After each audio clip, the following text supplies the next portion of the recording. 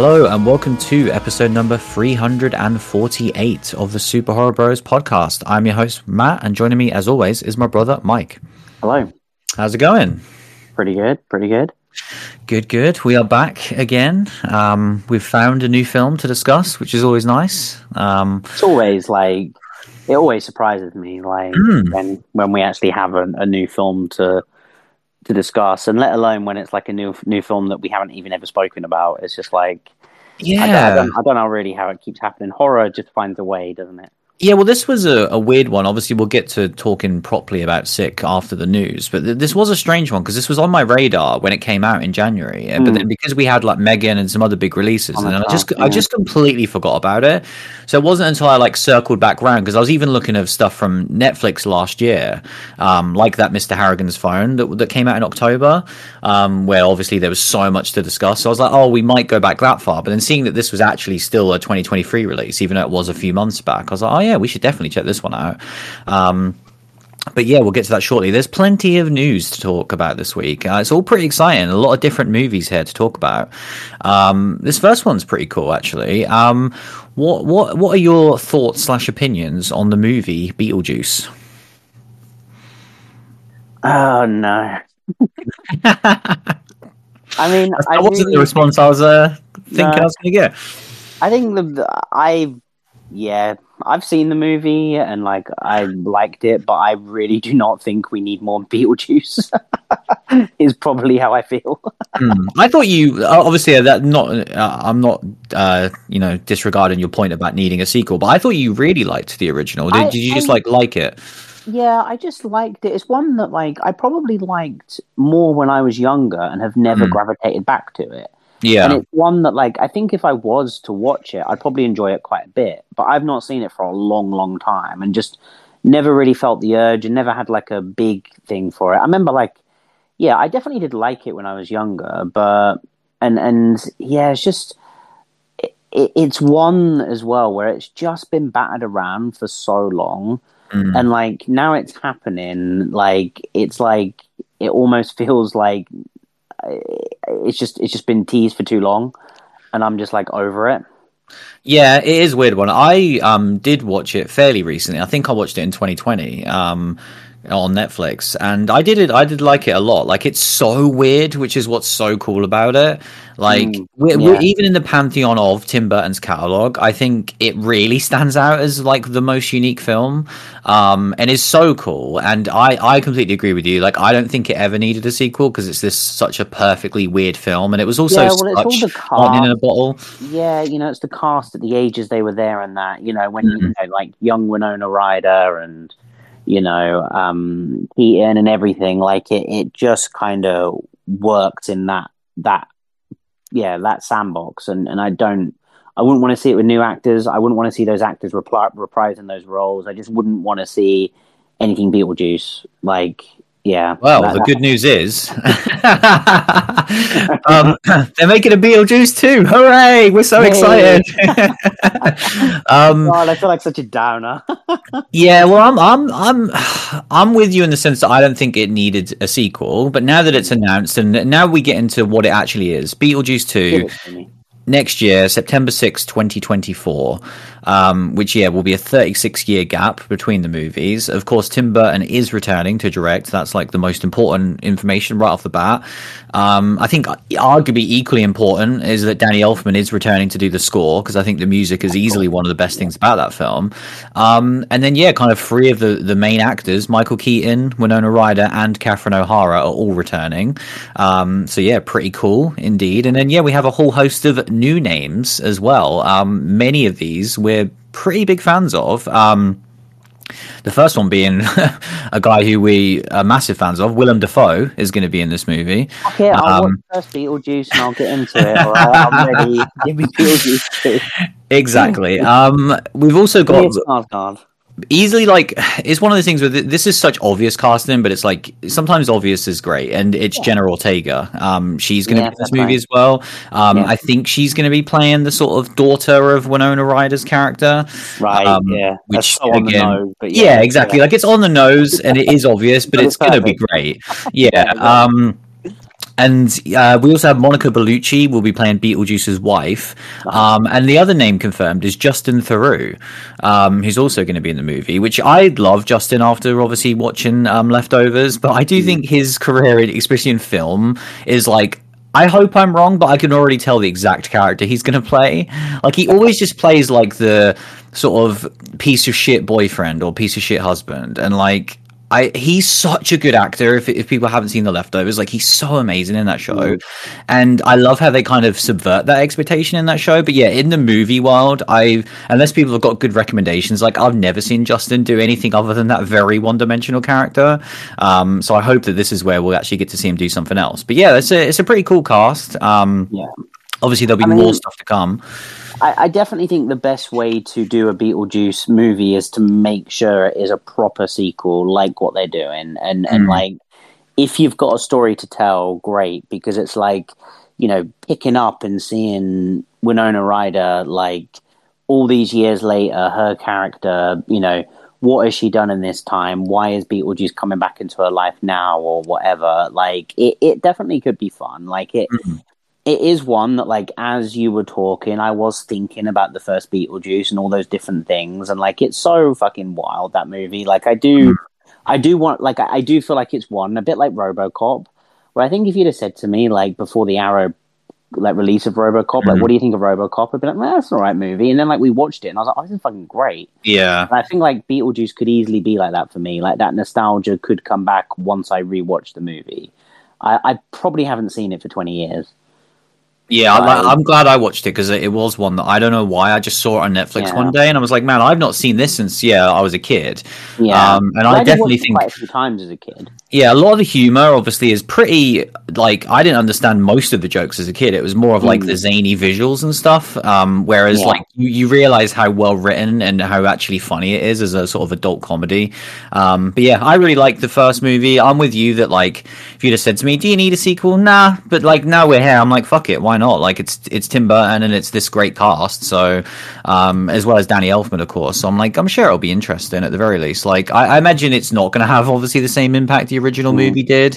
I'm trying to think about, I'm not going to look it up now because we need to move on, but I'm kind of like thinking off the top of my head what Tim Burton has kind of done recently and whether I vibed with it, but I can't really think about it off the top of my head. No, it's been a lot of, you know, animated stuff, hasn't it?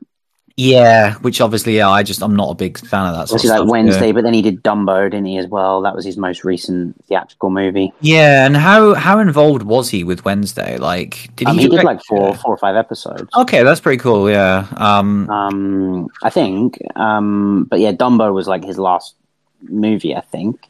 Yeah, I've not even seen that, so I imagine a lot of them I haven't even seen. And that movie really did not feel like a Tim Burton movie to me when I watched it. No, it doesn't sound like one either. But hopefully, this is him getting back to his roots for sure. Which was the thing, yeah. So yeah, like it, you know. And I don't think he's done one for a while before then. I can't think of the last one. Like he had that phase of like, God, what was it, like Corpse Bride and Frankenweenie and stuff. Yeah, and he did Sweeney Todd, which I did enjoy at the time, but I've seen once when it came out. I was like, yeah, this is fun. I mean, them all them movies feel really old. Yeah, that was about 15 years ago now. Yeah, but yeah, it's just weird, all these things that keep getting, you know, like. It just feels like Michael Keaton just like reimagining all his old IP. It is funny, isn't it? It's like the whole production companies have discovered, like, oh, Michael Keaton's an actor and he had all these films that were cool a long time ago. Like, it's weird how that does happen, where I wonder we'll see that with like Arnold and like these other actors where they'll just suddenly, I don't think it's gonna happen with him because he's just too busy doing other shit, but like it feels weird that suddenly, like, Michael Keaton's always been there, and like, you know, he did Birdman, that was kind of like this big renaissance at the time, and then it never really gathered steam after that.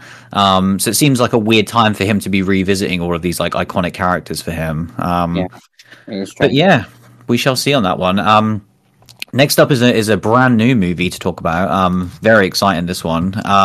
So basically, one of our favorite movies of last year was Barbarian, and obviously massive breakout hit for the writer/director Zach Cregger, who was always going to do sort of big things after that, really. And I think we even discussed, like, I think he signed like a first look deal and you know, had a movie in the I works. remember that was a thing. Yeah, whereas we actually know more information. We have a title, we have a sort of vague synopsis, and an actor, and all of these things are very exciting. So his new movie, which is an original screenplay that he wrote, picked up by New Line Cinema, will star an actor you might have heard of. We're just talking about all of our favourite actors right now. We already talked about Willem Dafoe. Who do you think's the next actor we're going to talk about? Richard. No, close. He was in Barbarian.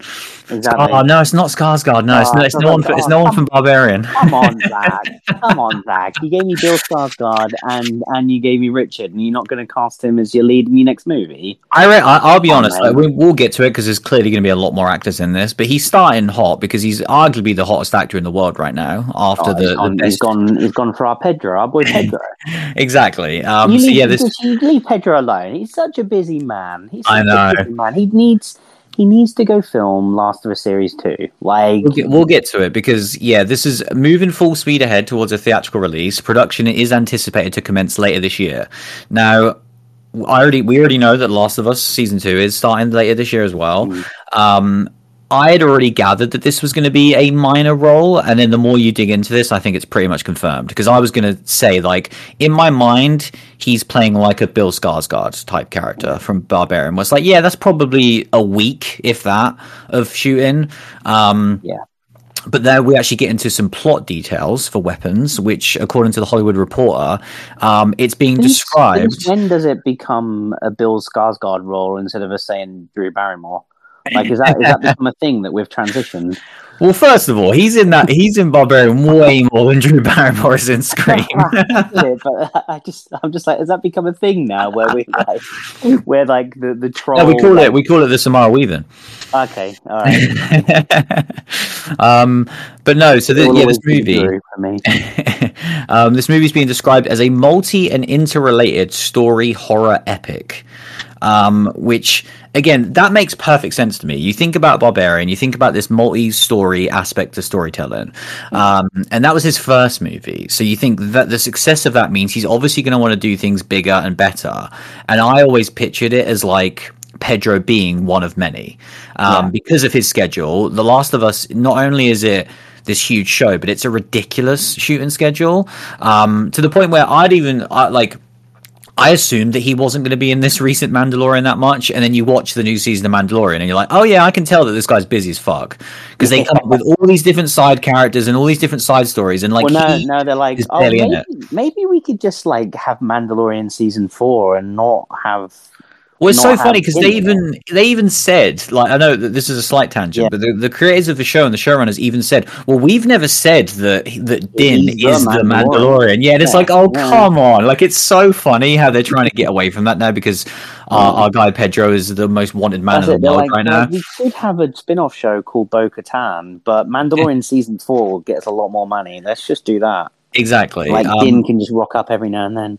So I already assumed that was going to be the case because I'm like, you're not getting Pedro, not right now. Like, for as great as Barbarian was, you're not getting him to star in a horror movie and that be his next big project. Like, it's just not going to happen. But I'm like, oh, you can get him for a short period of time, which is still exceptional. Like, say if he's even on like what Richard Brake did in Barbarian, like that's still excellent. Like, I would like to see Pedro in a smaller role. And Pedro in a horror movie as well. I'm like, fuck yes, Pedro. Oh yeah, and like say this being described as this sort of multi-layered horror epic, I'm picturing almost like a horror Pulp Fiction style interconnected story. And I think what he did with Barbarian was really cool. I'm not gonna lie, I was picturing like One Cut of the Dead.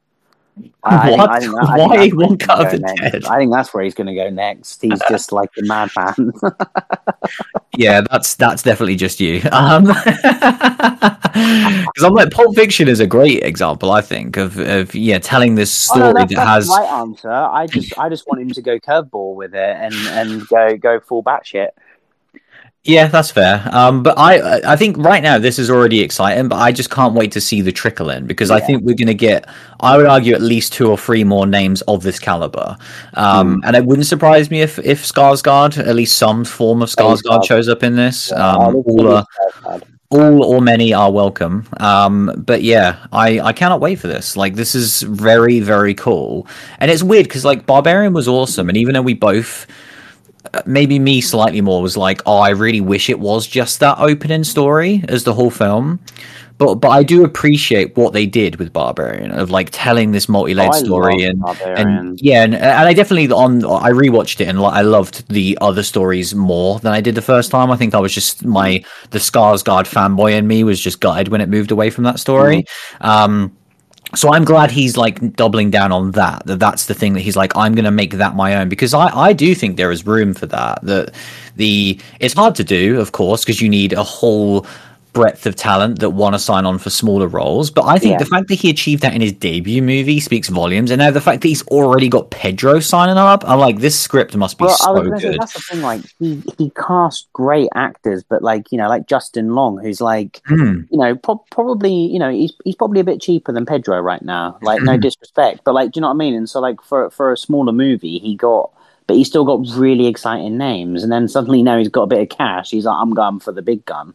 You know what I mean? And it's like, yeah, that's great. And like, you know, the fact that everyone he's cast has been like, the names that he's cast are not only names, they're names that you know are going to deliver. Yeah. I can't wait for the rest of this to be Joaquin Phoenix. And Willem Dafoe. It's going to be mental. But very exciting indeed. Oh, Leo. We need Leo. I want Leo back in a horror movie. That's what I want. That's your mission. Good luck. I want Pedro and Leo. That's what I want. Oh, we need to stop because that'd just be too perfect. But yeah, very exciting. So yeah, Weapons. Look forward to that one. Cannot wait for that. Next up, this is a really cool. So this one I kind of discovered last week, really, just looking about, you know, new horror films, what's coming out or what has just come out, and this was the one that I hadn't even heard of. A movie called God is a Bullet, which is out really soon. It's apparently coming to theaters in June 23rd, but I imagine this is going to be quite a small release, so I don't know if we'll get it. But apparently a digital release will follow in July. But yeah, there was a short trailer for this one. It stars, is it Jaime Lannister? Is that the character that he played in Game of Thrones? Because it's hard for me. I think it's Nicolás Coster-Waldau. I'm probably butchering his name. I'm glad you had to go. Yeah, like I've never heard someone say it. I've only ever seen it written down. Same.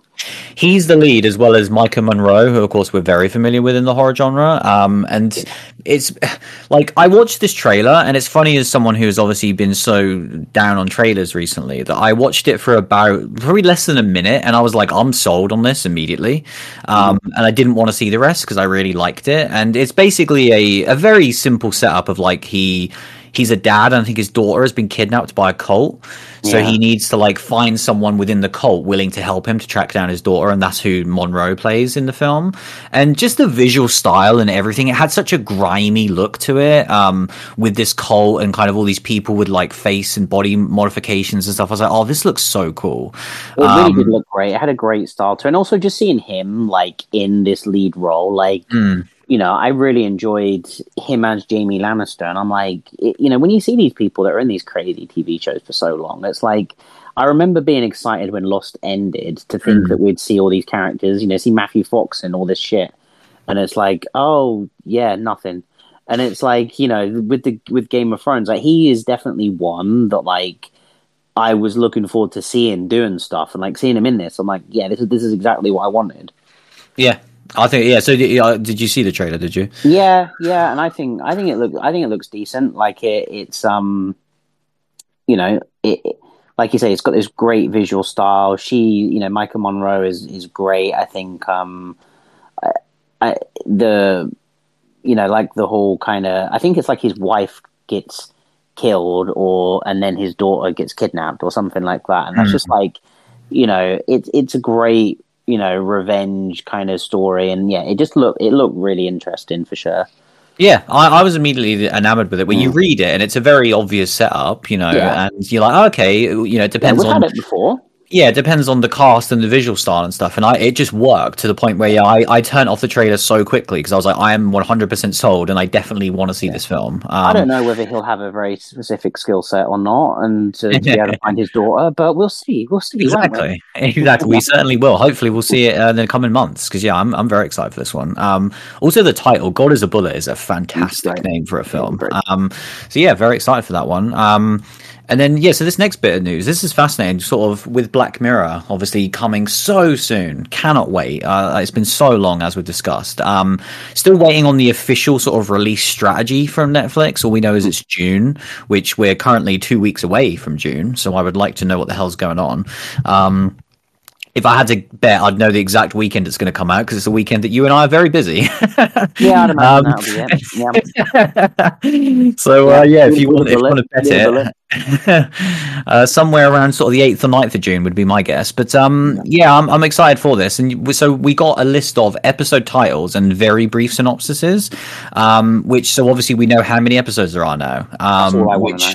Yeah, so do you know the answer to this? No. How many do you think there are in season 6? Obviously, so on Netflix, we've had 6 episodes, Bandersnatch, and then 3 episodes. 4 episodes. Oh, you're so close. It's randomly 5 episodes. So very curious how they will do this one. Exactly what we said, though. Exactly what we said, that, like, do the number of episodes that make sense, you know. Yeah. And I like that it's just random, like 5. Like, cool, you had 5 cool ideas, hopefully. Yeah, I'm exactly with you. Of like, don't be stuck to some sort of rigid schedule. And it's been a while, so I'm imagine that's why it's probably longer, because I didn't expect them to do this many episodes again. But obviously it's been 4 years. But yeah, we've kind of got. I'm just going to go through these titles and these brief synopses because they are very fun. You can kind of jump in at any point if any of these are sort of jumping out to you. The first one is called Joan is Awful. And these, again, are just like one sentence synopses, which are great. So this first one is the story of an average woman who is stunned to discover a global streaming platform has launched a prestige TV drama adaptation of her life, in which she is portrayed by Hollywood A-lister Salma Hayek. So that's kind of interesting. Like, I wonder if that will go very into the meta-ness of Netflix. Next up, we have Loch Henry, which is a young couple travel to a sleepy Scottish town to work on a genteel nature documentary, but find themselves drawn to a juicy local story involving shocking events from the past. Next up, we have, this one's very interesting. This one definitely, I'll go over the cast for this one as well, is Beyond the Sea. It takes place in an alternate 1969 where 2 men on a perilous high-tech mission wrestle with the consequences of an unimaginable tragedy. This one stars... Oh man, the name is this one stars Aaron Paul, Josh Hartnett, Kate Mara, and Rory Culkin. Jesus Christ. That's the first one I'm watching. Yeah, that might be the first one I'm watching. And next up is Maisie Day, which is a troubled starlet is dogged by invasive paparazzi while dealing with the consequences of a hit-and-run incident. And then lastly, this one sounds cool as well, Demon 79. Takes place in northern England in 1979, where a meek sales assistant is told she must commit terrible acts to prevent disaster. So hopefully this is a better version of Knock at the Cabin. Like a couple of these synopses sound more like I don't know, Tales from a Crypt episode as opposed to Black Mirror. Yeah, they do sound more horror-y, don't they, than sci-fi? Yeah, because like that, like 1979. Like, I mean, don't get me wrong, it sounds like a cool idea, but I'm like, Black Mirror is all about like the future tech and all of these sorts of things. Do you know what I mean? And like dystopian futures, and that's like, it just feels more akin to a a different anthology. But yeah, I'm down. They sound like cool synopsis, whatever they are. Yeah, I'm completely with you that, like, tech-wise, they don't sound too tech-heavy. But obviously, the one thing that stands out to me is one of them is set in England and one of them is set in Scotland. And I think that's awesome because, obviously, it has been so Americanized with the purchase of Netflix. And it's been great, don't get me wrong. But I loved the Britishness, of those early seasons in particular. So I love that, there's, to me, that they always should have at least 1 or 2 episodes set in the UK in some capacity. So I'm so glad. But yeah, God, just reading this and going over it now, like, I cannot wait, man. This, like, it's already been like, I'm already nervous, like, hence why I'm like, we need to move on because we might just talk about this for the next hour. And so it's there's that we will be covering this plentiful. Like I want to do a show on all of these because this is so great. Like if this happened right now, we'd be doing 5 shows on this because there's nothing else to talk about. So yeah, I cannot wait for this magical show to come back. And then lastly, this is just a very small, quick update, but this is so cool because we randomly mentioned this movie either last week or very recently, which was The Platform on Netflix. I think it was last week because we were saying like, oh yeah, Netflix have been pretty quiet. Why don't they do something cool like The Platform again? Well, it turns out they are because The Platform 2 is a thing, and kind of they just shared a bunch of images recently this week. So we know that it's done, but obviously we don't know there's no release date or anything. But I imagine that'd be quite a quick turnaround for something like that. There's a foreign language movie that once they say that it's ready, it'll probably be ready within a month, I hope. But yeah, I'm excited for this. It is a similar movie where I'm like, that first movie was a great realization of that concept that I don't think needed a sequel. And obviously when we were talking about The Platform, we were saying, oh, Netflix should do a great movie like The Platform, not another platform. But I wanted to put this in here because it's a really cool film that I'm definitely going to revisit, especially before the sequel. But yeah, are you excited in The Platform too? Yeah, and I remember like The Platform like had like a story that kind of, it felt like there could be a continuation of that, like, grander story. Yeah, and so like, yeah, I'm excited, and yeah, that movie was great. So yeah, give me more. Yeah, it was cool. I just loved that happened because I was like, oh, I don't think I knew that was a thing, and then it just randomly I popped up in the last week. I'm which like, is did cool. we know it was a thing? Possibly. But yeah, great news this week. So much cool shit to talk about. Great new films, great TV, all good stuff. But yeah, should we talk about this week's film? Yeah, we better. Let's talk about Sick.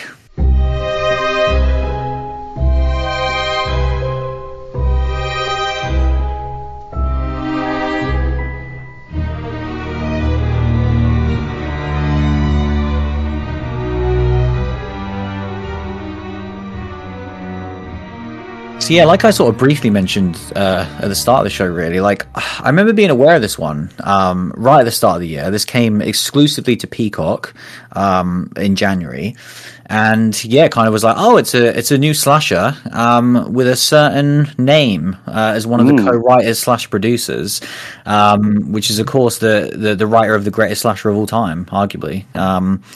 I just said that, and then I was like, maybe our own ranking doesn't agree with that. I guess it depends what you call a slasher. Anyway, of course, it's Kevin Williamson, which is great to see he's still doing shit. Like, I want to, while we get into this now, I'm going to have a brief look, because I know he's done a lot of TV. He did, obviously, TV before Scream, and around that time anyway, but I feel like he kind of settled into TV in recent years. So it's cool to see him do a film, because, yeah, it's looking like this is his first writing credit in film since Scream 4. So that's exciting. And it's not something that you wouldn't associate with him either. He's making a slasher, so he's sticking with what he knows. Yeah. But yeah, why don't you tell us a little bit about Sick? Yeah, so Sick takes place in March, April. When was it? April 2020 or March 2020? Basically, when COVID struck. And America is going into lockdown, and our kind of leads, Parker and Miri, are kind of two best friends that are gonna do the lockdown together and kind of go off to stay at Parker's dad's like holiday home that's in the middle of nowhere, and they're gonna survive the pandemic together. But what we know from the beginning of this movie is that there's some sort of serial killer on the loose. What's quite cool about this is, and something that like I was trying to puzzle together for a chunk of the movie, is like the opening scene of this movie it's a Scream movie. It's the opening of a Scream movie where it is basically a slasher, a killer, hunting someone down and taking them out, and then we join Parker and kind of, just these completely, seemingly unrelated individuals, people that are unaware of the murder that has happened in the opening scene, and them going off to this remote house in the middle of nowhere, and seemingly the same kind of stalker rears their ugly head again. And and it kind of happens pretty quickly, really. Like the second Parker arrives at the house, she starts getting texts from an unknown number that clearly knows she's gone away, and clearly knows that she's sat by a lake when she's sat by a lake, and yeah, it gets quite creepy quite quickly. And yeah, this really, the movie's weird because it feels like it would have to be shot and made a bit after COVID to be able to be so on the nose with things that we now know about COVID, but also with such a small cast and how it's whipped together. It's very simplistic. You know, this is a slasher movie where we've got these two individuals that are being stalked in a house during COVID, and there's very little else going on. You know, there's a small cast, you know, not much in the way of plot until we unravel stuff at the end. And you know, it feels like this was made in June 2020. But it feels weird because they're far too aware of other, you know, latter COVID things and terminology and everything else. Like, I don't know when this was actually, like, made. It was shot in the summer of 2021.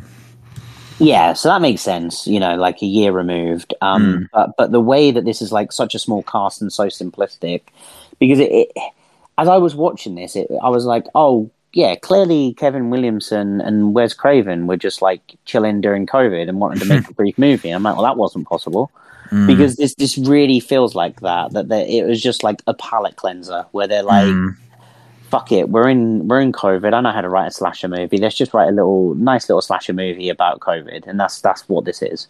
Yeah, but yeah, I mean, do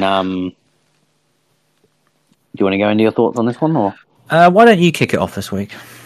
Yeah, I mean, I thought this movie was exactly what I just said. Like, it was a fun little slasher movie about COVID. I think everything I liked about this movie was the slasher isms of it and the clear Kevin Williamson DNA. I think there's some really great suspenseful scenes in this movie. I really enjoyed the opening scene. I really enjoyed some of the earlier scenes that were very, you know, a little bit Strangers-esque, where we're getting, like, we can see people in the background and our characters can't. I fucking love that shit. I'll never not love that shit.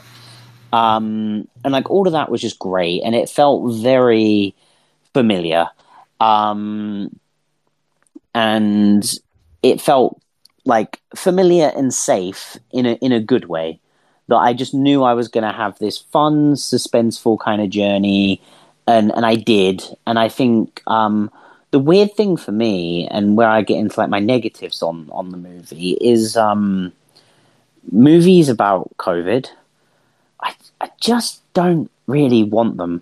Like, I just don't like it. I'm like, it's too real still, and it's too shit. And I'm like, I just don't want to be reminded of that shit.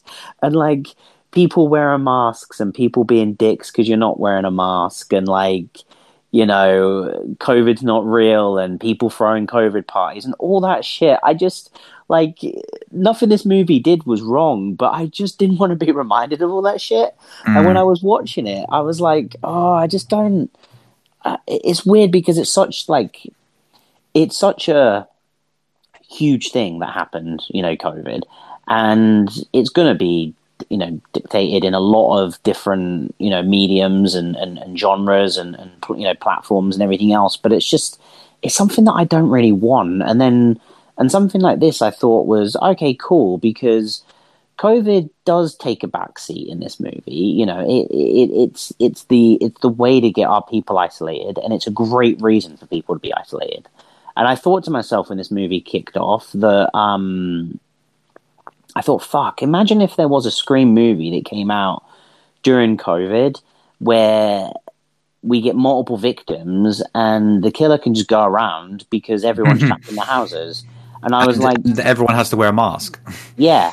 And I'm like, oh, that would be great. And then this movie felt a little bit too scaled back because we get the opening scene, and then the rest of the movie is our two characters in this house, you know, with other characters, but very few. And I kind of needed like these two to get bumped off and move on to the next, and have it be more like a like I said, like the whole thing is that this serial killer has power because everyone's trapped at home and have to wear a mask, and like that kind of interested me more. But all that aside, I still had a really good time with this. It was a nice short movie. It felt like a palate cleanser. I have my own issues with just COVID in movies where I just don't want to be reminded of that shit. But that aside, I still had a good time with this. I think, you know, especially the slasher stuff, there was some really good suspenseful stuff in here. And yeah, like I said, if you'd have said to me, oh yeah, Kevin Williamson and Wes Craven just wanted to bash out a movie during lockdown, and you know, they bashed it out on a tiny budget, I would have believed it to a point. And obviously that's, you know, half of that is true. It does obviously miss that Wes flair. But I mean, we literally get a burning person on fire in this movie, which I was like, come on, buddy. That was so good. Yeah. Yeah, I think where this movie probably is lacking the most is the soundtrack. I think the music is non-existent, and I think that's where it would have been elevated a step further if it had got a much better soundtrack. But I still had a really good time. Like, I think I've spoken about my positives and my negatives, but overall the positives were stronger, and I did have a really good time with this movie. Yeah. Yeah, I really liked this film a lot. Like, it really surprised me, actually, how good it was. I think the opening scene's excellent. For a movie that was so short, it's like a 75-minute movie, which I think is absolutely perfect for what this is. For a self-contained slasher that's not going to have like a wild body count and not going to have a wild twists and turns. It's very limited in what it's trying to do purposefully, because it is this smaller scope slasher. And that's why the runtime works beautifully, in my opinion, and goes at such a good pace. But what I loved was the fact that it's a short movie. It's a 75-minute movie, but the opening scene is pretty long. It's like 10 minutes, and that's awesome because we talk a lot about the opening scene in horror and how sort of overdone it is, and how there's certain horror movies that force it in there. And I don't think that's obviously not an issue with slasher movies because they're always going to have like an opening kill unless they're doing something crazy. You know, so it's not like a traditional horror movie that's like, fuck, we got to have something horror-y, otherwise nothing horror-y happens in the first 30 minutes of our horror film.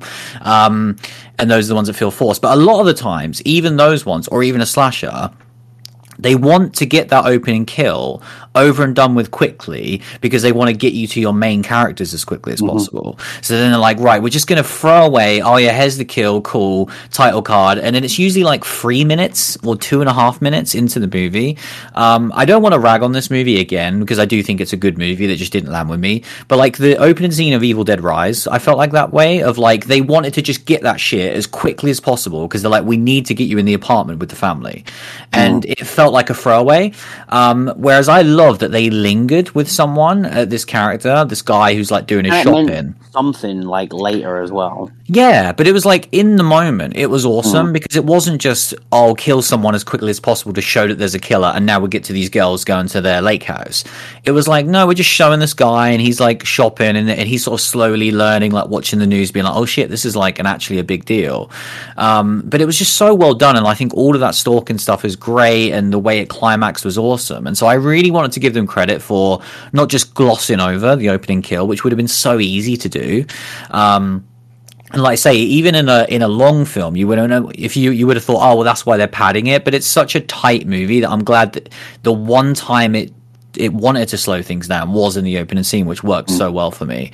But yeah, once we then get to our main characters, I'm with you where the COVID stuff is like, I've had that point definitely where I'm like, I'm so sick of it and I just don't want to see it in anything. And I think I'm coming to terms with it a bit more now because it was weird of like, that is in general, I'd say a turn off for me. Like hearing that a movie is set during COVID, I kind of do still roll my eyes slightly at it. But it was like weirdly nostalgic at the start of this film. Just seeing the monotony of it was what really stood out to me. I think this movie is very real because a lot of movies don't call the disease COVID, and they don't, like, this was straight up like newspaper, newsreel and everything else. Like, this is COVID, like, and very real, talking about the lockdown that we experience instead of a film version of that. Yeah, and I really liked the monotonousness nature of those opening scenes, because it was obviously, and still is, an incredibly serious issue.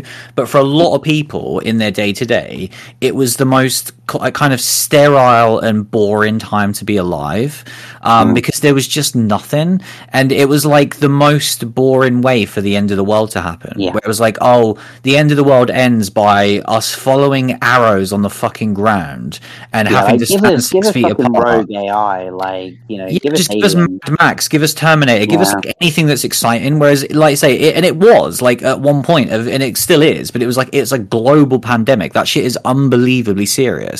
But the way it's presented to you in your day to day life is boring and is sterile, and was just kind of like, wow, is this really it? It's going to be us fighting over the last roll of toilet roll at the shop, and I loved that and that was what I was weirdly nostalgic for, where I was like, man, it really did feel like fun disappeared from the world for a while, whereas like, oh, you know, like all those things you enjoy for entertainment, whether it's live music, whether it's sports, whether it's production of film or TV, like all of these cool things just evaporated in thin air overnight.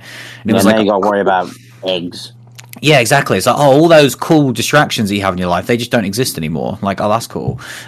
Which, yeah, is kind of off topic, but I just like that because, yeah, I'm with you that I typically don't want to see this shit, and we've seen it probably more than we should have already. And I think that's what's so crazy about it, is a lot of these things, these seminal events, they usually take a while to permeate into kind of pop culture, whereas COVID is weird because, like I say, we got COVID movies happening during COVID. Yeah. Like, how weird is it that a pandemic and we're all on Zoom together? Here's a movie about that was made right during it, and it came out right during it. Like, it's so weird to me that Host came out in 2020. Like, it's just bizarre.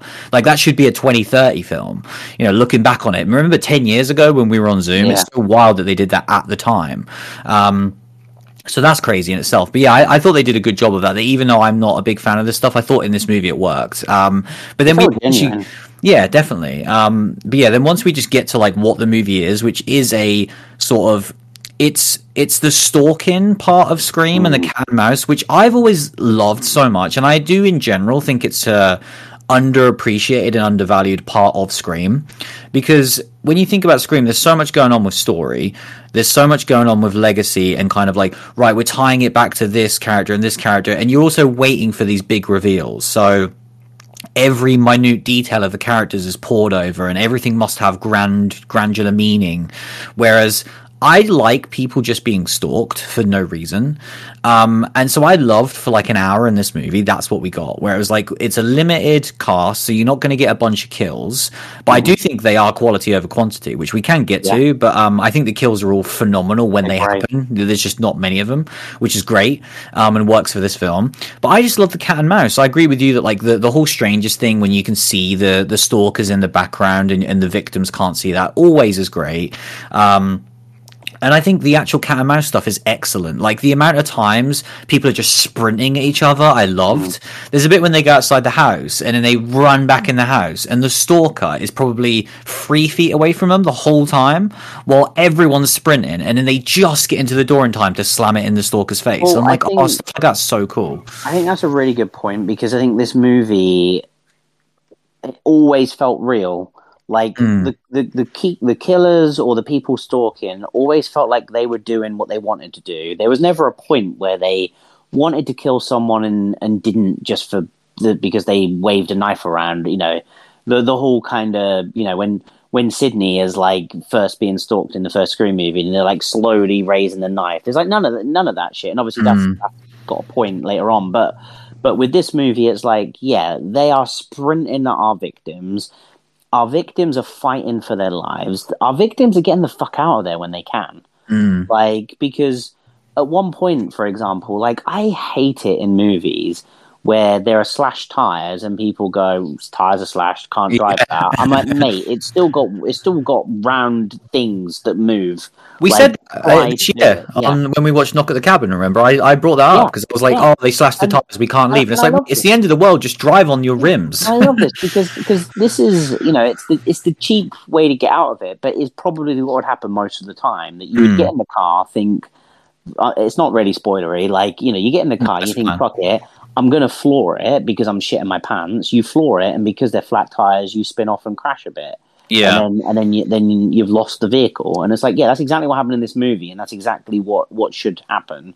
Yeah, and and like, there's a scene where a character gets close to like a raft, and I'm like, yeah, just row out to the middle of the water, stay the fuck out there, and that's what one of our characters decides to do. And I'm like, that's exactly what I like. There was one point where I said to myself, row out into the middle of the lake and just fucking chill there until the sun comes up. And that's exactly what our character did. And I'm like, well, fuck, that's what I would have done, and that didn't work out well. Great. You didn't realize that the stalker had an underwater tank strapped to his back. I did not. But I really enjoyed that because, so many times when you watch a horror movie, and that is the genius of Kevin Williamson, because he self-references it in Scream. But it's like, how many times do you shout at the person, like, run out the door instead of up the stairs? And I'm like, yeah, that happens loads of times. And in this movie, I was like, drive off like a crazy person. And they did that, and it fucked up. And yeah, the raft thing. And like I say, a couple of other times. And whenever they did what I thought they'd do, it still got them into more trouble. Which I thought was great. There was a couple of really nice twists in it as well. Towards the end, and I enjoyed that, and I did enjoy how it all came together as well. Yeah, I'll get to that in just a sec. I wanted to mention one point with the stalking again, is that like the comparisons with Scream are interesting, because I think that obviously it's amazing in Scream, but like it is a limitation of the structure of Scream that the reveal of the killer needs to be this momentous occasion, means that you can't have as much stalking in the film because you're mentally ticking off different people in the film. Like you can't have extended stalking sequences with everyone and different things, because it'll limit what you can do in the finale and the reveals. Whereas I love that this movie doesn't have that, because it's like, well, there's just two people being stalked, and so I loved that they could just do loads of that. It was constantly there was never going to be a twist that like one of the two victims was one of the killers or something, because it would just have been ridiculous. Like there was like another character that turns up, and you're like, oh, you're going to be the killer, and then like very quickly it's like, no, they're in this situation as well now. Yeah, that I have to say, that opening bait is hilarious as well. The way that works, because it's like the boyfriend shows up, and like the reasoning behind why he is unresponsive and basically breaks in and sneaks up behind them is so ridiculous. Yeah, that like they call out to him multiple times and he doesn't respond, and it's like because he's on the phone doing like a job interview or something. Yeah. He's like, I was on the phone. Yeah, he's like, why can you just respond? And he's like, because I was chatting to someone. Like, you can just say one word. Why did you knock on a front door if you're on the phone? Then just stay in the fucking car and finish the phone call. And he's like, so I had to come round the back. And it's like, why haven't you got your car? And he's like, he's borrowing a friend's car. Like, it's so hilarious to get you just the bait of you think the killer's turned up and it isn't the killer, which was so funny. But yeah, the script probably needed a second draft just to iron out a couple of those kinks. For me, it worked. Like it was dumb. I don't know if it was trying to be clever, but maybe I'm just letting it get away with it. But I enjoyed it for what it was. It was entertaining for me when he was like, "I'm on the phone doing a job interview." I was like, "That's hilarious to me." But yeah, I think for the first hour, it is just that. It's exactly what you think. It's a self-contained stalking cat and mouse movie, and I loved it. I thought it was really tense, really well shot, and really sort of well constructed chases around this big lake house. You got a good verticality. You're using the outside area as well. You're using different weapons and stuff. Like really, really well done. And it was weird because I was watching it going, "This is what I wanted," and it's like I guess they'll overcome this, and that'll be it. And it's just the hook of it is that it's set during COVID. Whereas obviously later on we do get like reveals and sort of reasoning and motives, and yeah, I didn't need any of that. Like, I was perfectly set with just what we got. As far as what we did get, I was like, yeah, it's fine. Like, I think some people will definitely roll their eyes at it because it's very on the nose. And I think that's very much kind of like, here's how we are able to crowbar in COVID into our story in an even more sort of evasive way. Like you say, it felt so subtle and genuine in the opening scene, and the premise as to why they're in the lake house, that all felt genuine and real to me. But then when you actually get into like motives of people, that's when it's like, oh, this is a bit weird. But I did like, obviously not to get into spoilers, but there is like the moment of like a kind of reveal, I guess, which is excellent. Involving a mask as well, I will say. Like, it uses comedy really well in that scene as well, of like the whole. No, that was what I was talking about with this. It was brilliant. It was really good. I think I'm definitely probably like, that group what you're talking about, where it did feel a little too on the nose. The final reveals just felt a little bit too cheesy. And a little bit too kind of perfect, where I'm like, and because that didn't land with me, I think if there was any sort of sour taste for this movie, it was through that reveal, I think. And that's where then I was like, and that's probably why I went on like my bit of a rant about not wanting COVID in things, because I was like, this was just too on the nose and I didn't really want it. And yeah, when I take that out, like, the slasher shit in this was really good. Like, really good. Yeah, I agree that like it's a shame because I didn't hate it. I think I was in a place that because I was enjoying the movie so much and I didn't need a reveal, that when we got it, I just took it for what it was and just moved on and then enjoyed the finale. Whereas I think if you haven't seen the film and someone described to you the motives for the killers and why they're doing what they're doing, it's cringy to the point that you probably wouldn't want to watch the film. And that's such a detriment because this film's really good, and like the actual cat and mouse and stalking and kills as well are really awesome. And it is just the hinge of the killer, which seems to be a sort of a trend that even in the the great screams we still have an issue with that. So maybe that is just that one element that's so hard to pull off, which will always make the original Scream the kind of the golden goose of the genre, because it was just so perfect. And I feel like any trying to capture that again, like having a cool third act reveal of a killer, I can't remember any other film that does it as well. Like it's weird because like Saw is the one that comes to mind, which obviously is such a different type of movie, but that's the last time I think I got a reveal at the end of the movie that blew me away to the point of Scream did, and worked so efficiently. But yeah, I will say one thing that I think is actually a positive, which I get your point with the soundtrack, because it's non-existent. But I loved it because I'm so annoyed with the over dramatical musical cues in films that you get a couple towards the end, but I couldn't believe how subtle, like you say, especially the stranger stuff early on when they're just creeping about the house. Like most modern movies would ruin that shit because a stalker would come into frame in the back and you'd hear the dun dun loud violin and it would just ruin it, whereas there's no sound. So it's left to your imagination to just see it, which again is absolutely what The Strangers did as well. But I was thankful for that. And then even later on when we have like, I'm pretty sure when we get the fake boyfriend jump scare early on, there isn't like a stupidly loud musical cue. There's only one I can remember later on. Like, the obnoxious loud noises and like, something like a Scream that soundtrack elevates it. And I think this had no soundtrack. I think that's where like, you can see that, like I said, it almost felt like we were watching a Wes Craven, Kevin Williamson collab, and then there was things like that made me be like, oh yeah, of course we're not, and obviously the fact that we know we're not. Yeah, but I think it's crazy that we're even evoking that. I think that's the thing of like if we take Scream like as a subgenre within horror, this is like one of my favorites in terms of like what it's trying to achieve. And like I say, does it nail everything? No, I think there are some weird, cringy stuff with the reveal of the killers and stuff. But like, I found it all entertaining. I liked all of the performances. I liked the performances of the killers when they are performing.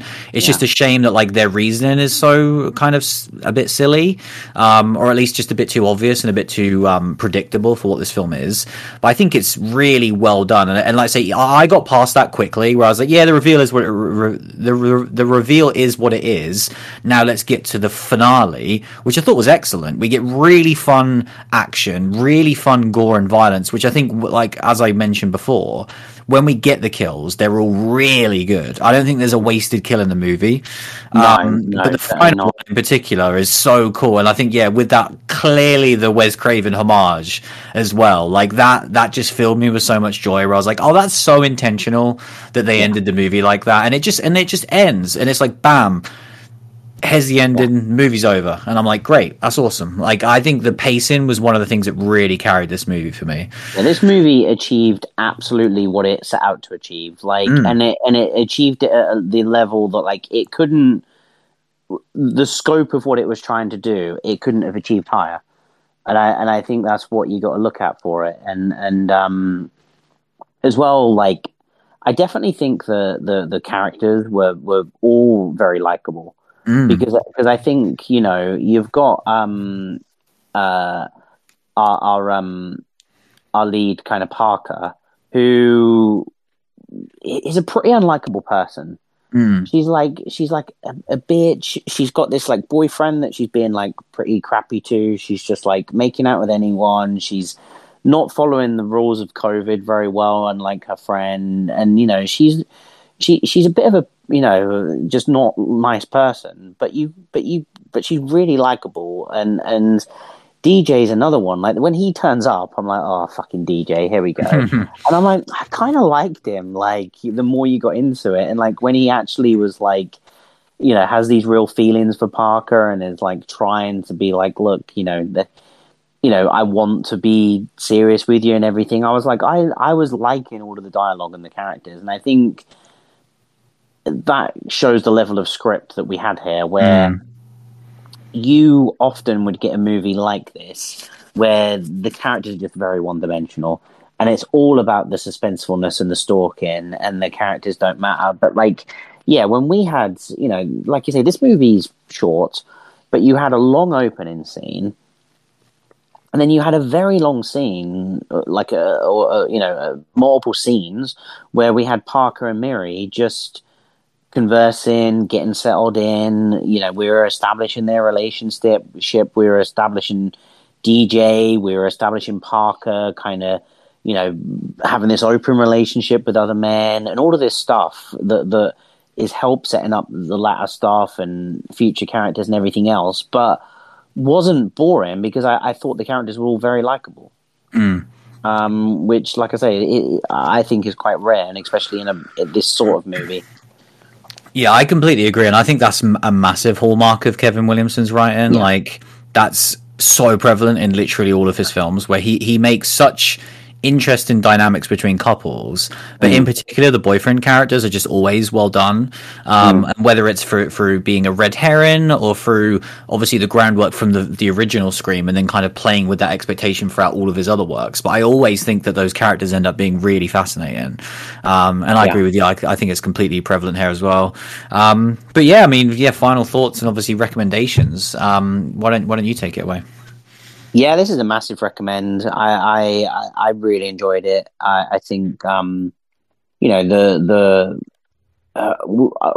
we probably won't see a better slasher kind of you know, movie, like straight up slasher movie than Scream earlier this year. And then something like this comes out, and I'm like, my God, like, yeah, this is one of the best Scream-like movies that we've seen for a long, long time as well. Like, it's crazy that these two have come out in the same year. But yeah, this is great, and I think you should watch it. You know, it's a seek it out and pay for this, not just wait for it to come in front of you, because I do think it's really fun, especially if you like a slasher. Like if you like slashers, it's an absolute no brainer because this is a great one. Yeah, I completely agree. Like the barrier for entry in terms of length is so short as well. But it's a fantastic movie. Obviously, it's on Peacock in the States, so I think if you're already part of the subscription, I don't know how popular it is, but it's certainly one to check out. I don't know. Hopefully, this will get like a wider release outside of the States because people should definitely check it out. I don't really know if like I'd have to look up what their other originals are and if they end up on different platforms internationally. And yeah, as far as like the slasher thing goes, it is fascinating because yeah, I think if you look at just what we've done over the last 7 years, this would easily be one of my favorite slashers that we've covered. And it is just funny that by far my favorite slasher that we've covered came out a few months ago. So it's unfortunate because I think if this comes out last year in the wake of like those god awful Halloween movies and some other disappointments, we'd be even higher on this than we already are. And it's like, and even, you know, Scream last year very much liked it, but Scream this year was just, to me, so phenomenal and is still my number one movie of the year right now. So I'm like, man, that's the standard for not just slashers but horror films in general this year. And yeah, it's been a very good one. Like, it's weird because we've had so many conversations about slashers specifically for this show, and you know, do they still work? Were they always a bit too basic? And have we, you know, kind of got to the point where we want a bit more merit in our films now, and maybe that's why there isn't a place for slashers. But my god, has there been like a mini renaissance recently? Even stuff like Terrifier was doing such interesting stuff as well, so it's like there is stuff out there, definitely. It's just maybe not like always the big boys, but there are the big boys. Ghostface is still killing it, which is great. Is still killing it for sure. But yeah, that was our discussion on Sick. We will take a quick break and we will be right back.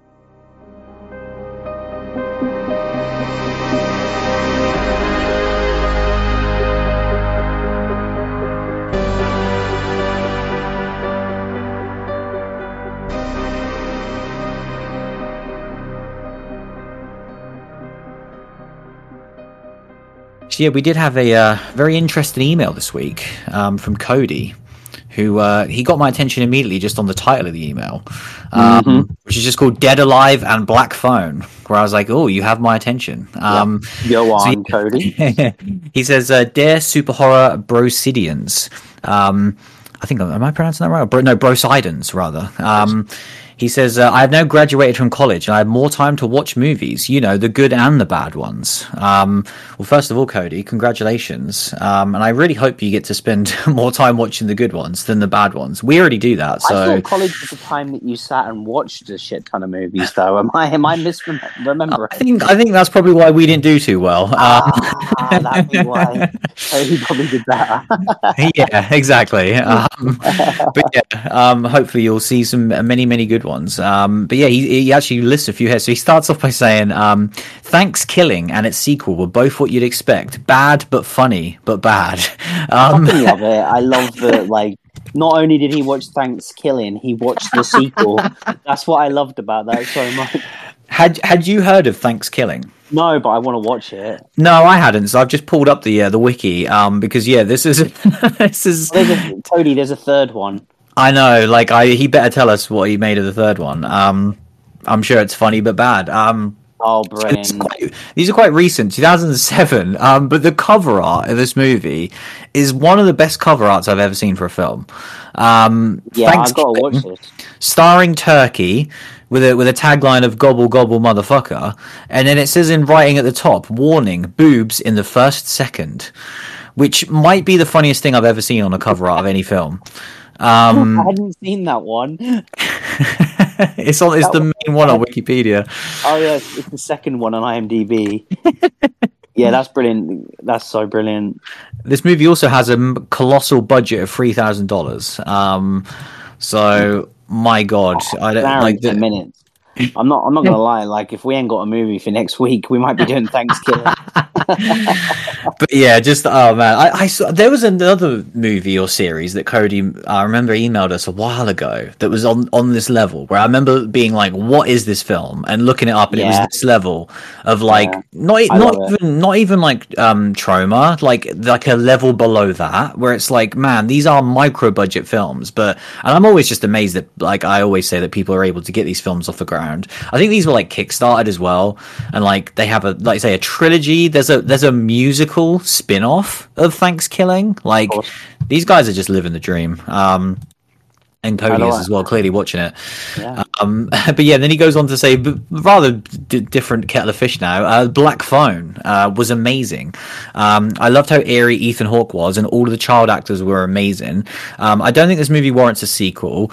He mentioned some spoilers there, which I'll skip over because we don't need to say about them. But he says, I wonder how they would approach a sequel if they choose to do so. Obviously, we discussed in the news that they are pretty much guaranteed to do a sequel because this movie was a massive hit.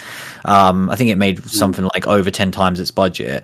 But we did mention that the last we heard was that Joe Hill had approached the director, Scott Derrickson, obviously Joe Hill, the amazing writer of the original short story, and he had come up with an idea for a sequel, and he presented that to Scott, and then Scott was like, oh, if we do a sequel, that's what we're doing. So I'm with you that when I really liked that movie and was like, yep, they don't need to do another one, but then hearing that, I was like, oh, that's awesome. It's the right genesis of an idea to have a sequel. The only person that should bring Black Phone 2 into existence is Joe Hill.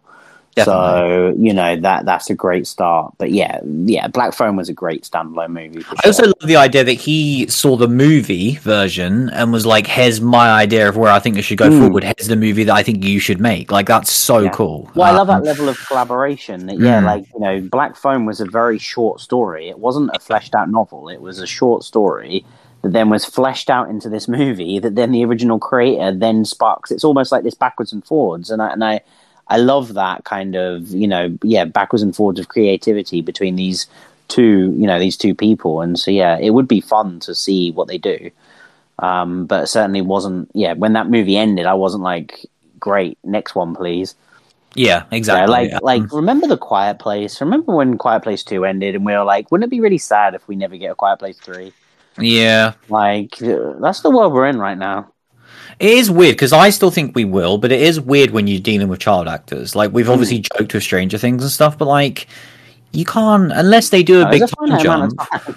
Yeah, it's just I know they could do a time jump, but then it's like, well, then you're just going to gloss over the, in my opinion, pretty cliffhangery ending of part 2. Like, it is weird, and it's like, yeah, we're doing a spin-off, and it's like, yeah, just give us a trilogy, goddammit. Sort it out, John. God damn it, John. He lastly says, now on to Dead Alive. Holy cow, I love this movie. It reminds me of why Peter Jackson is an incredible filmmaker. Despite the age of the film, it holds up pretty well. Have you guys seen this movie? If not, it's worth a watch. I feel like we mentioned this really recently. We definitely did. I brought it up recently because obviously the issue we have is that over here it is called Brain Dead. Well, it's actually, so it's only called Dead Alive in North America, and then it's called Brain Dead everywhere else. So obviously in New Zealand and the UK and stuff. Yeah. But yeah, it I can't remember why. I think it was during Evil Dead, maybe. Maybe, yeah. I don't know, but yeah, it was recent weeks. But yeah, this movie is fantastic. Like, it is one of the most goriest, over the top. It almost outdoes Evil Dead in so many ways, which almost feels like sacrilege to say, but it really does, and it's so over the top, and I think of multiple scenes in this movie that I absolutely love. The fact that 2 zombies end up creating this baby, and there's this baby, and the scene with the lawnmower where he just destroys things. The ending of the movie on the roof of the house with the giant creation was just like, it's just all craziness, and I loved it. Yeah, I completely agree. Like, I love Brain Dead, and I've been wanting to rewatch it for ages. It's wild because you mention all those scenes, and like, man, I've probably not seen this movie for at least 20 years, but I can remember all of those scenes that you're saying. So I think it shows you that, like, it's not a movie that I've seen a lot. I've probably seen it 2 to 3 times ever, but it is so iconic that I remember all these scenes. But I've been waiting for ages because obviously in 2018, Peter Jackson announced that he was going to restore Brain Dead as well as Bad Taste and Meet the Feebles for a 4K release. And I've been dying for that because I don't think I've seen either of Bad Taste or Meet the Feebles. Have you seen I've those seen two Bad films? Taste, but I haven't seen Meet the Feebles. Yeah, so Bad Taste is his first film, as well, which is like, it's criminal of me to have not seen it. And so I was like, yeah, I'm so sold on this. Yeah. I desperately want this triple pack of 4Ks. It will be an instant pre-order the second it's available. But obviously, the problem is Peter Jackson's doing it, so it's going to take like a decade, which is exactly it's like, and it's already been 5 years. So it's like at a certain point, I'm going to have to just bite the bullet. But knowing that this is a tangible thing, had he never mentioned this, yeah, I know. I probably just bought a Blu-ray recently and watched it. Well, the problem is, I believe Peter Jackson. Like he will do this. Yeah. Like, it's and how just cool is that? The fact that he's going to do it, and like say he's going to do it right. So he's probably going to do like new commentaries and stuff. Like, just the idea of that is so exciting to me. And yeah, I can watch it and enjoy it, but I do want it to. I would love for it to be this. But I might have to kind of meet in the middle and be like, well, I've seen Brain Dead, so I might just watch Brain Dead at some point. Maybe we'll have to watch it together because it's a good one. Yeah, it is fantastic. It is up there as like a one that I really love, and I think yeah, there are so many scenes that come to my head when I think about it, and it's just so zany and you know, like I say, very reminiscent of Evil Dead, very reminiscent of like Reanimator and a lot of movies like that. Yeah, I absolutely love it. But I think as well, like talking about Peter Jackson, I love someone that cares so much about their filmography, like Peter Jackson, where he's not just worried about going forwards. He wants his movies from the past to look and continue to be the best they can possibly be. And, you know, Lord of the Rings is this perfect trilogy that he makes better by restoring it to the absolute, you know, it's the best looking 4K you can have. And I'm like, I love that he puts that level of care into his movies. And now he's gone back to these movies he did in like the, you know, was Bad Taste 70s? Or sorry, late 80s. Because it was 87. Because Brain Dead's, is that 90 or was that in the? I think that was like 90 or 91 or something. 92, 93. Yeah, so like, you know, the fact that they're that long ago and he's bringing them like to a 4K, that's great. Like, I love it.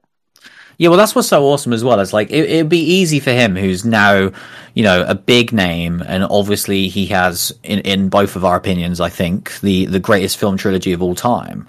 And it would make sense for him to put love and care into that. But the fact that he gives a shit about this, that a lot of directors would run away from it, and they wouldn't be proud that they made these ridiculous splatter horror films. But he clearly loves that shit, and so I love him for that. He's not like. It's not like, oh, I only mention, you know, Lord of the Rings and The Hobbit and King Kong. Yeah, it's like, no, I'll mention this weird shit. And like, it makes me think that, like, do we live in a world where he would make one of these again? Sure. I feel like that time has passed, because that might have been during COVID, where he might have been like, oh, yeah, you're right. Something small. Like, I could have seen him do that in New Zealand, but I think the main issue is that they were the strictest during COVID, and that's why they got it settled so easily, because they didn't allow anything. So I imagine he probably wanted. I don't know if he still lives there or not, but like if he wanted to do this there, then I imagine that probably wouldn't even possible. The problem with Peter Jackson is at this point in his life, after being so like in the Lord of the Rings world, I don't think he can just do a quick project. I don't think that's his DNA anymore, to like just be like, oh, I need a palate cleanser, I'm just gonna knock out a horror movie in like 6 months. And it's like, no, he needs to painstakingly work with Weta for like 4.5 years to just build a ship to get destroyed in the opening scene in the movie. Like that's where he, you know, he's gone James Cameron. Like, and he when you go James Cameron, you can't go back. Like, James Cameron just lives underwater now. That's so he's not done a feature film since The Hobbit, which is 9 years ago. Yeah, and obviously he basically got addicted to documentaries, didn't he? Because he did the World War restoration stuff, and then he did the Beatles thing. The Beatles, yeah. So that's obviously what he spent all of his time on. So yeah, it'd be interesting to see what he's doing now. Like, it's time. He needs to do a feature film, definitely, because it's been 9 years. Yeah, for sure.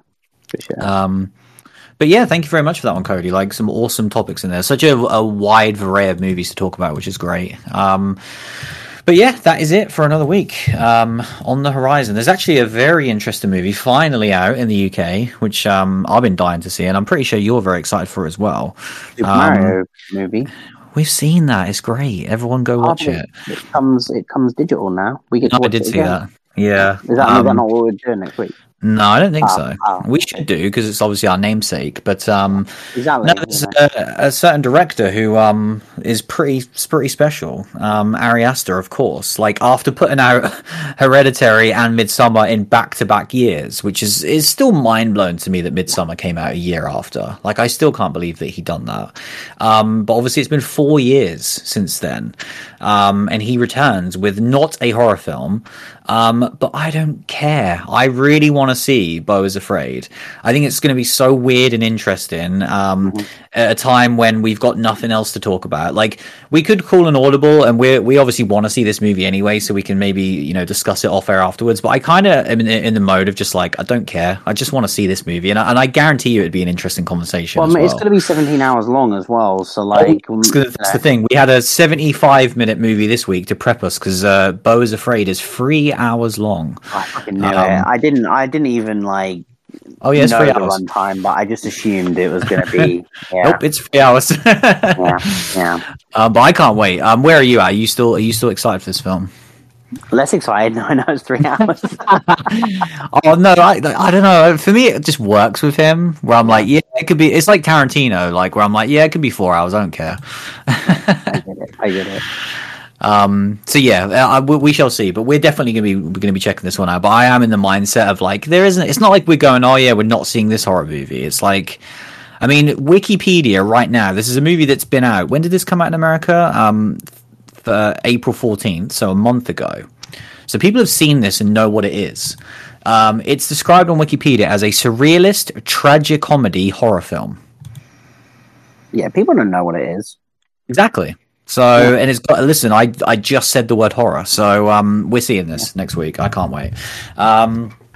So yeah, very, very exciting indeed. Like, we haven't been to the cinema since Evil Dead.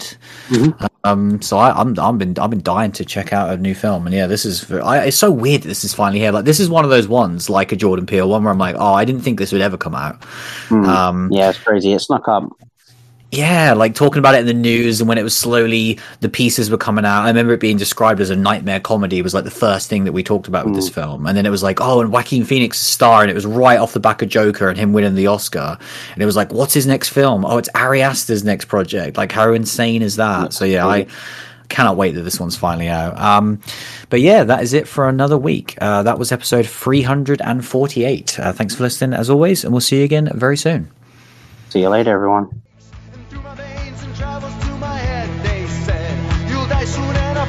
Shut up, I can't, mainly because I never could. How could I start now?